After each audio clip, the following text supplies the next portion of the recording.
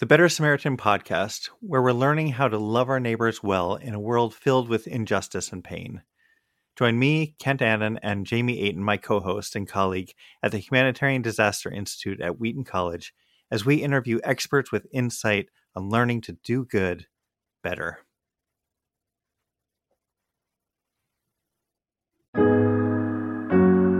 This is Troy and Dwayne, and you are listening to Revive Thoughts. But in the middle of the night, Samson came out from the city. He tore off the gates and carried them. Likewise, our Redeemer, rising before day, came free from hell and also destroyed the very gates of hell. Every episode, we bring you a different voice from history and the sermon they delivered. This message was by Pope Gregory the Great and delivered between 590 and 604. This episode is a little bit special. This episode, we're going to have Dwayne co-hosting with me instead of Joel.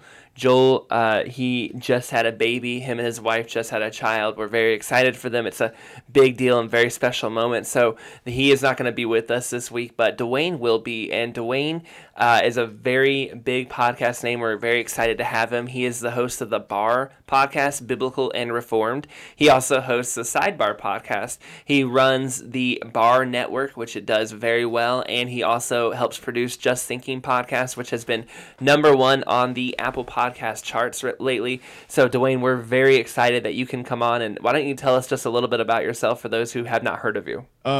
First thing is I'm saved by grace alone, through faith alone, Jesus Christ alone. And I am the husband of one wife, father of 4. And between that and regular work, I run a podcast network, and I'm super excited to be on Revive Thought. Big fan of the show. Love what these guys are doing. A little nervous, but I'm excited to be here. You're going to do great. You have been a big supporter of Revive Thoughts. You had us on your show back in December. That helped us out a lot, get the word out. But we've also interacted with other shows in your network. We've had some speakers come on from Guys with Bibles, which is a part of the Bar Network. So we feel like a close kinship with you guys. But even more than that, people don't know this. This is kind of behind the scenes, but I think it's important. People need to hear it, that Dwayne sent us some speakers who came and were on the show. They were all really talented. Some of them are in our regular lineup now, and that helped a lot. It was a behind-the-scenes thing. You didn't get any shout-outs or praise for us per se. It was there was no marketing angle in it for you guys. It was just you helping us out, and that was a really big deal. So when we were talking about having a co-host come on, you were one of the first names we thought of because you've just done so much to help Revive Thoughts and behind-the-scenes stuff, and we really just wanted to have you on as a way to say thank you and let others know about just the things you've done to help us out with this show. I could imagine, man. I was so happy to do so. And one thing I love about what I do is the network side, not just with my network per se, but just connecting with really good people, man, and people that I connect with. I always try to see if I can bring value to them. So it was definitely a pleasure to do that. All right, so we highly recommend you guys go and check out Dwayne and the Bar Network, but we're going to get on with the normal format for Revive Thoughts. And if you're a normal Revive Thoughts listener, you know this was a little bit of a special introduction, but if you have never checked us out before, this is not how we normally introduce the show, and I highly recommend you go check out one of our sermons by Bonhoeffer, Hudson Taylor, Charles Spurgeon, or one of the many other great speakers we've highlighted, and that way you'll understand that this is a little bit of a different way to open the show. Now, let's get on with the speaker for this week, Pope Gregory the Great. And I would like to mention that Pope Gregory the Great did not originally go by the name Pope Gregory the Great. Back in his day, he was Pope Gregory, and they added the Great about 400 years later. But I think as you listen to his sermon and you hear this episode, you are going to think to yourself, this guy, he really was the Great. Gregory the Great was born in Rome in 540 AD. He was born in Rome, but the Roman Empire had already fallen 70 years before. So he came from a family of former leaders and popes, but he was raised in the ruins of the former empire. if you've ever seen a post-apocalyptic movie or any movie where the world has ended, you always see like these burnt out cities, these destroyed towers, maybe skyscrapers have fallen, bridges, and there's always just something kind of mesmerizing and beautiful but scary and eerie to me about seeing these things. Maybe even if you've once gone into an old house or maybe visited kind of an abandoned part of something, there's just something about it that's so interesting but odd and just a little bit it just leaves an impression on you, right? Well, this would have been the world that Gregory the Great literally grew up in, where he was born and where he lived his early childhood days. Across the street from him, literally across the street, was the old Roman palace. It was decrepit, fallen in, decayed, vines, I'm sure, all over it. Whatever it was destroyed, had been for over 100 years, yet that was the view from his window growing up, right? Was just that old palace that once had Julius Caesar, Augustus, these great men once ran the entire giant empire from it, and it's gone now. Now it's just this dusty old thing. And down the street was the Colosseum, right? And it was caved in, it's destroyed. If you've ever visited Rome, you've seen the Colosseum now. It's in ruins, right? And down the street the other way was the old Circus Maximus. And for us, these are these old ancient ruins. For him, these are both, on the one hand, as a kid, it's probably like his playground maybe. But on the other hand, these are the ruins of the empire that he was once a part of. You know, imagine living in London or Washington, D.C., and you're across the street from the old broken down White House or the old Buckingham Palace, but it's fallen in. That's your playground. That's what you go see every day, right? You would just feel like you're living in the shadow of something once great. And this was a time when Rome was under a lot of crisis. You know, his childhood, the year he was born, the city had a plague hit it that caused revolts and riots from people, you know, starving because of the food that was lost during the plague. And by the time it was done, 1/3 of all the people in that region would die. And there was a war ravaging between the old Gothic tribes that ran Rome at the time and the people of Constantinople who were trying to take it over. When Gregory was 9, Rome would be taken, and most of the citizens inside the city were killed. Gregory and his family likely had fled to their homes in Sicily during that time, and then came back when it was safe to do so. That war would continue for 5 more years. He would be 14 or 15 before, you know, quote-unquote peace came to the city he grew up in. And when it did, Rome was no longer being run by the tribe king, you know, the Gothic peoples, but now it was being controlled by Constantinople far away. You know, we think of Rome, we usually think of this invincible Roman Empire that once crucified Jesus but ruled the whole area with an iron fist. We don't think of this ruined city just lying there destroyed from her former glory. That's what it would have been like for Gregory, though. Just unrest, you know, a lot of pain, a lot of death, a lot of suffering, and you're living in the shadow of what once was. Gregory did well in school. He was said to know Latin better than anyone his age. His family, well connected, helped him to become a city administrator. He became very wealthy, and by the age of 30, he was a real up-and-comer. When his dad died around his mid-30s, he questioned everything and decided that he did not want to go that same road as others. He turned his home into a monastery, started studying scripture every day, and began to fast. He would later write, "These were the best days of his life."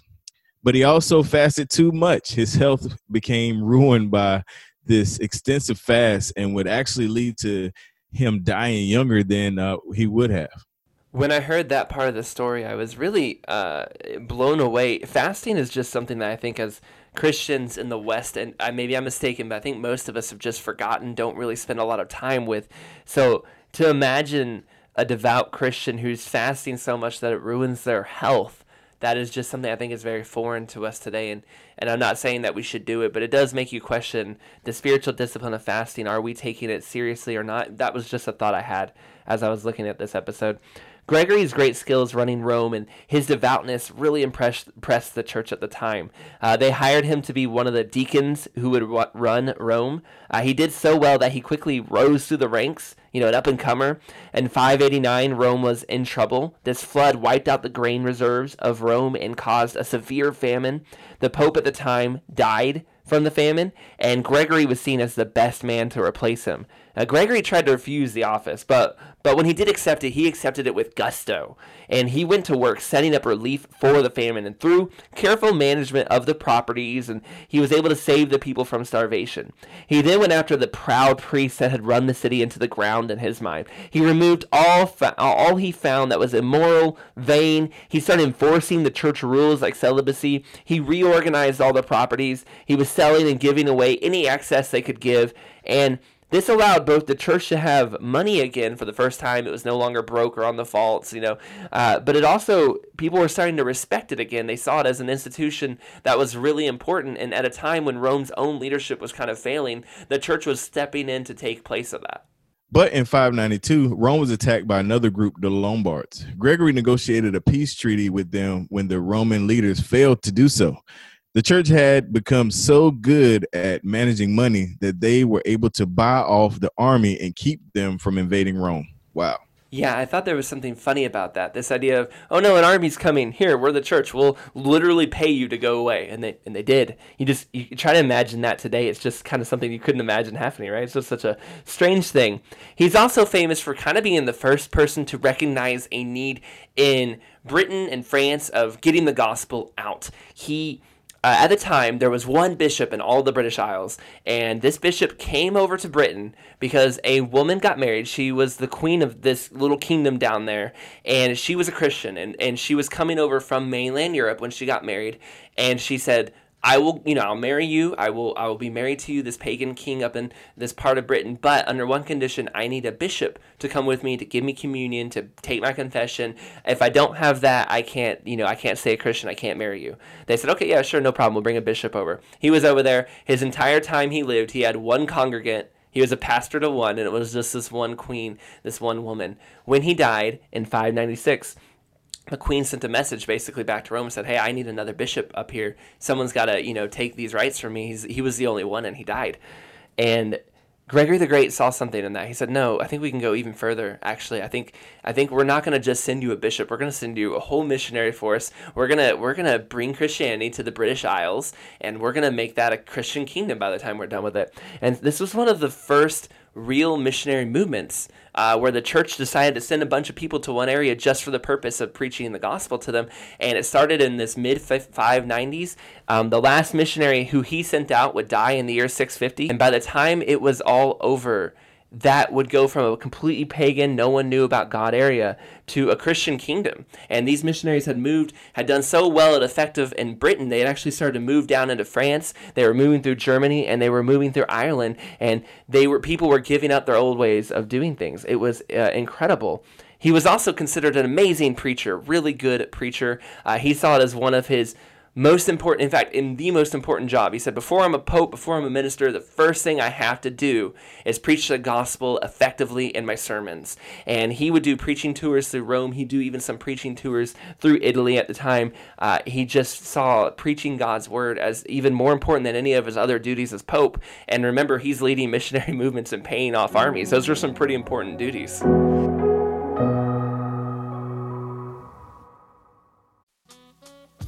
This episode is brought to you by the Better Samaritan podcast with hosts Ken Annan and Jamie Aiden.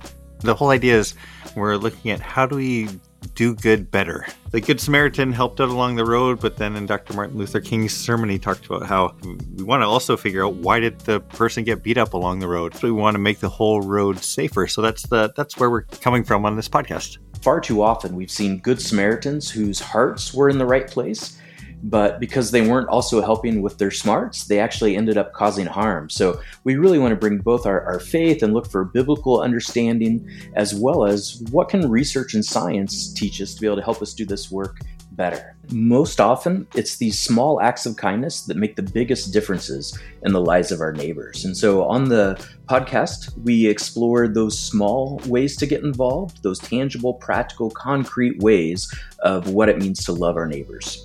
You can find Better Samaritan anywhere you get podcasts.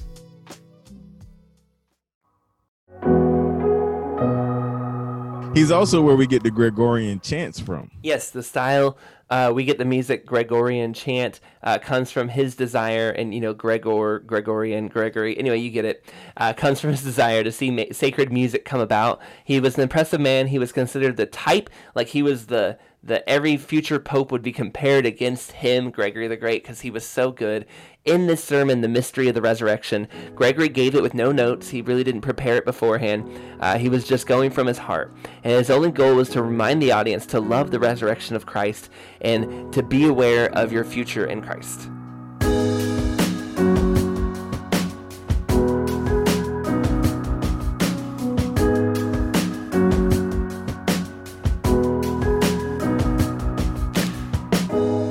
been my custom, beloved brothers, to speak to you on many of the gospel readings by means of a sermon I had already dictated for you. But since I have been unable, because of the weakness of my throat, to read to you myself what I had prepared, I noticed that some among you listened somewhat indifferently. So, contrary to my usual practice, I will from now on make the effort during the sacred solemnities of the Mass to explain the gospel, not through a sermon I have dictated, but by speaking directly to you myself. So for the future, it will be the rule for me to speak to you in this way, for the words which are spoken directly to sluggish souls awaken them more readily than a sermon that is read to them, moving them by that touch, as it were, of authority, so that they will listen with more attention. I am not, as I well know, competent to carry out this task, but show grace where my ignorance denies me, for I have in mind him who has said, "Open your mouth wide, and I will fill it." We all have in mind a good work, and it will be perfected by his divine assistance. And also, this great Sunday of the resurrection is a fitting occasion to speak to you, for it would indeed be inappropriate that the tongue of our bodies should be silent in the praises that are due this day. For this is the day on which the body of our author rose again from the dead. You have heard, beloved, how the holy women who had followed the Lord came to his tomb, bringing with them sweet spices, so that with tender affection they might tend to him in death whom they had loved in life. This tells us something which we should observe in the life of our holy church. It is important that we give attention to what took place here, to see what we might do to imitate them. We also, who believe in him who died, truly come with sweet spices to his tomb when we come seeking the Lord, bringing with us the sweet odor of virtue and the credit of good works. But these women who came bringing sweet spices saw angels, and this signifies that these souls who, because of their holy love, came seeking the Lord and bearing the sweet spice of virtue, will also see the citizens of heaven. But let us hear what is said to the women who came. Do not be afraid. It is as though he said to them, let them fear who do not love the coming of the heavenly citizens. Let them fear who, steeped in bodily desires, have no hope of belonging to them. But you, why should you fear meeting fellow servants of the Lord? Matthew also, describing the appearance of the angel, says of him, and his appearance was like lightning, and his clothing as snow. Lightning awakens dread and fear. The white radiance of snow is soothing. For Almighty God is both terrifying to sinners and comforting to those who are good. Rightly then is the angel, the witness of the resurrection, revealed to us with an appearance like the lightning, and his garments were white as snow, so that even by his appearance he might awaken fear in the reprobate and bring comfort to the just. And for the same reason there went before the Lord's people in the desert a column of fire by night and a column of smoke by day. For in fire there is fear, but in the cloud of smoke the comforting assurance of what we can see. Day. Day, which also represents the life of the just, and night, the life of sinners. Because of this, Paul, speaking to converted sinners, says, For at one time you were darkness, but now you are light in the Lord. Ephesians 5:8. So a pillar of cloud was set before them by day, and a pillar of fire by night, because Almighty God will appear gentle in appearance to the just, but fearful to the wicked. Coming to judge us, he will comfort the one by the gentleness of his appearance, and terrify the other with the severity of his justice. Now let us hear what the angel says. You seek Jesus of Nazareth. Jesus in the Latin tongue is saving, that is, Savior. In those days, however, many were called Jesus by name, but not because of the reality it means. So, of Nazareth is added by the angel to clarify which Jesus he is speaking about. And to this he adds the reason they seek him, who was crucified. And then he goes on, he is risen, he is not here. That he was not there was said only of his bodily presence, for nowhere is he absent in the power of his divinity. But go, he continues, tell his disciples and Peter that he goes before you into Galilee. Now we have to ask ourselves, why did he, speaking of the disciples, single out Peter by name? If the angel had not referred to him in this way, Peter would never have dared to appear again among the apostles. He's called by name to come so that he will not despair because of his denial of Christ. And here we must ask ourselves, why did Almighty God permit the one he had placed over the whole church to be frightened by the voice of a maidservant, and even to deny Christ himself? This we know is a great dispensation of divine mercy, so that he who is to be the shepherd of the church might learn through his own fall to have compassion on others. God therefore first shows him to himself, and then places him over others, to learn through his own weakness how to deal mercifully with the weakness of others. And well did the angel say of our Redeemer that he goes before you into Galilee. There you will see him as he told you. For Galilee means passing over, and now our Redeemer has passed over from his suffering to his resurrection, from death to life, from punishment to glory, from mortality to immortality. And after his resurrection, his disciples first see him in Galilee. And afterwards, filled with joy, we also will see the glory of the resurrection if we now pass over from the ways of sin to the heights of holy living. Therefore, he who is announced to us from the tomb is shown to us by crossing over. For he whom we acknowledge in the denial of our flesh is seen in the passing over of our soul. Because of the seriousness of the day, we have gone briefly over these points in our explanation of the gospel. Let us now speak in more detail of this same solemnity. There are two lives, one of which we knew, the other we did not know of. The one is mortal, the other immortal. The one linked with human infirmity, the other to incorruption. One is marked for death, the other for resurrection.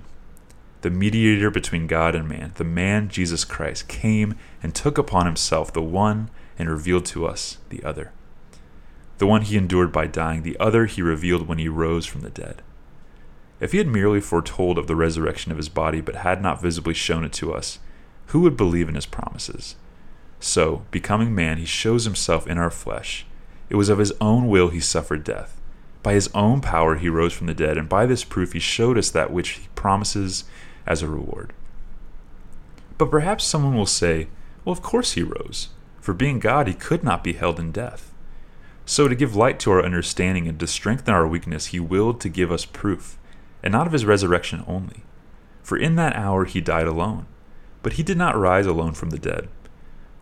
For it is written, and many bodies of the saints who had fallen asleep were raised. Matthew 27:52.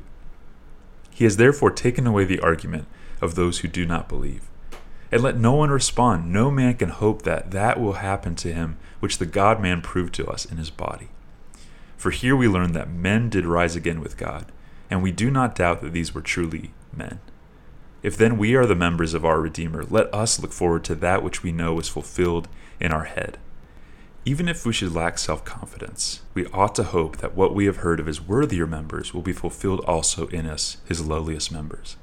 And this brings to mind what the Jews, insulting the crucified Son of God, cried out, "If he be the King of Israel, let him come down from the cross, and we will believe him."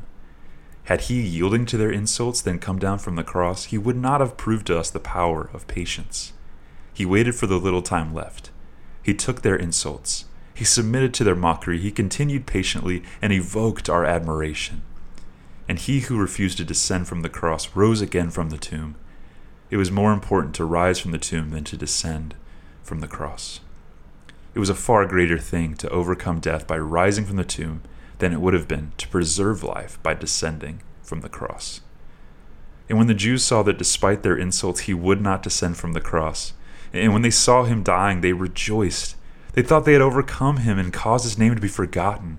But now through all the world his name has grown in honor, because of the very death these faithless people thought would cause him to be forgotten. And he whom they rejoiced over as killed, they grieved over when he was dead, for they knew it was through death he had come to his glory.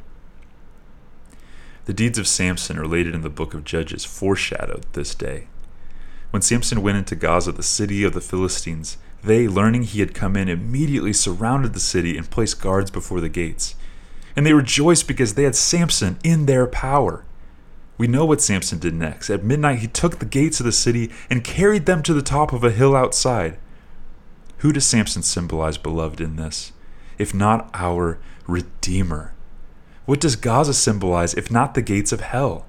And what are the Philistines, if not the deceitfulness of the Jews, who, seeing the Lord dead and his body in the tomb, placed guards before it, rejoicing that they had him in their power? He who the author of life had glorified was now enclosed by the gates of hell. His killers rejoiced just as the Philistines had when they thought they had captured Samson in Gaza. But in the middle of the night, Samson came out from the city. He did not come empty-handed. He tore off the gates and carried them. Likewise, our Redeemer, rising before day, came free from hell and also destroyed the very gates of hell. He took away the gates and mounted with them to the top of a hill.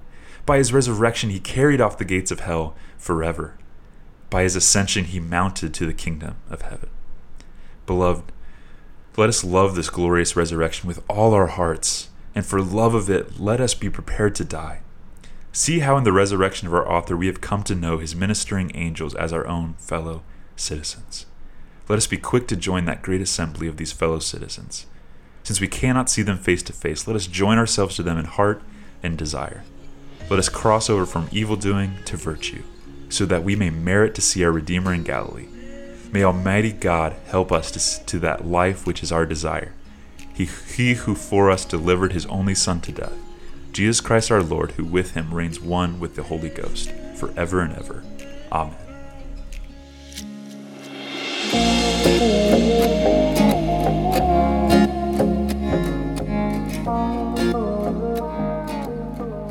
There's this part in the sermon where he talks about Jesus Christ being insulted while on the cross, and he says that by enduring that, he shows us patience, and it's something I don't think we think about. You know, you read the Gospels, we focus on the pain, the suffering, the nails through, the dying, and yeah, that would be really bad. But if you notice in all the Gospels, they also talk about Jesus being insulted on the cross. And just imagine if you're dying somewhere, a very painful, terrible death, and some ants come up to you and start making fun of you, and you're going to be pretty insulted, right? Of course, ants don't talk, but you get the idea. This is Jesus Christ. He's the great God of all creation. And yet these humans that are killing him are making fun of him while they do it. And it's not like he's not God. With a whisper of his words, even so much as a thought, I'm sure he could have eliminated them all with just a blink, right? They would have been gone. And he could have suffered and died for humanity's sins in some peace and quiet. But instead, he chose to endure even the insults of these people to show us patience and to show us how much you can love your enemies. I think it's a great model. It's not maybe one of the main points in the sermon, but it was one that stuck out to me. And if you haven't listened to our sermon by John Calvin, talking about the passion of the cross, he also mentions these insults and goes into detail there. And I think it's something that we should really think about and keep on our hearts as we think about what God endured for us.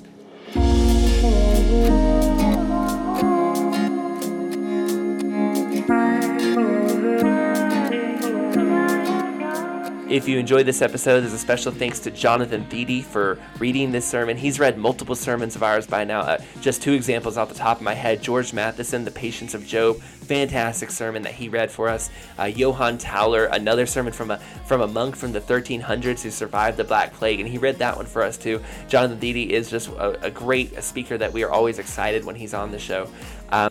Also, special thanks to Ben Yost. He has been helping edit sermons for us, helping us to get enough out and that they're ready so that they can get to our speakers and we can keep sermons coming out for you every single Thursday. This sermon was edited by Ben, so we're very grateful for him and all the help as we run Revive Devos and we run Revive Thoughts. A lot of time is being spent, and we're really grateful for volunteers who are stepping up and helping us get those kind of blocks and things done that we need done.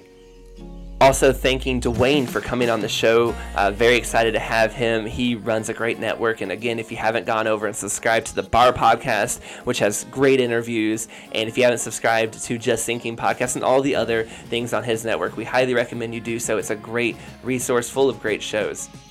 This episode was a bit special because Joel and his wife just had a baby, and a very long time ago, Joel and I used to run a different kind of podcast, and whenever I had my first kid, I remember that he put out a little blurb to everybody that listened to our show and said, hey, send Troy an email, a message, something congratulating him on the birth of the kid, and I received exactly 0 messages, and that's okay. That wasn't that show was not nearly as popular, obviously, as the shows we are currently doing, but I did want to put out there that if you want to congratulate Joel, you want to send him a little message, it would be appreciated. Better one or better a few than none.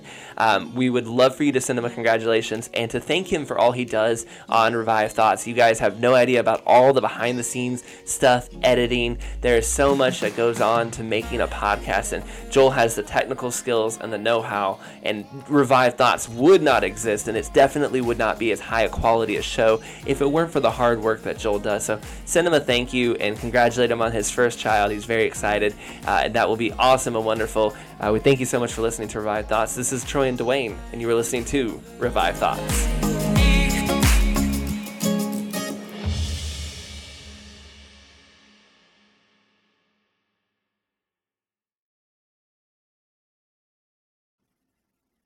The Better Samaritan podcast, where we're learning how to love our neighbors well in a world filled with injustice and pain. Join me, Kent Annan, and Jamie Ayton, my co-host and colleague at the Humanitarian Disaster Institute at Wheaton College, as we interview experts with insight on learning to do good better.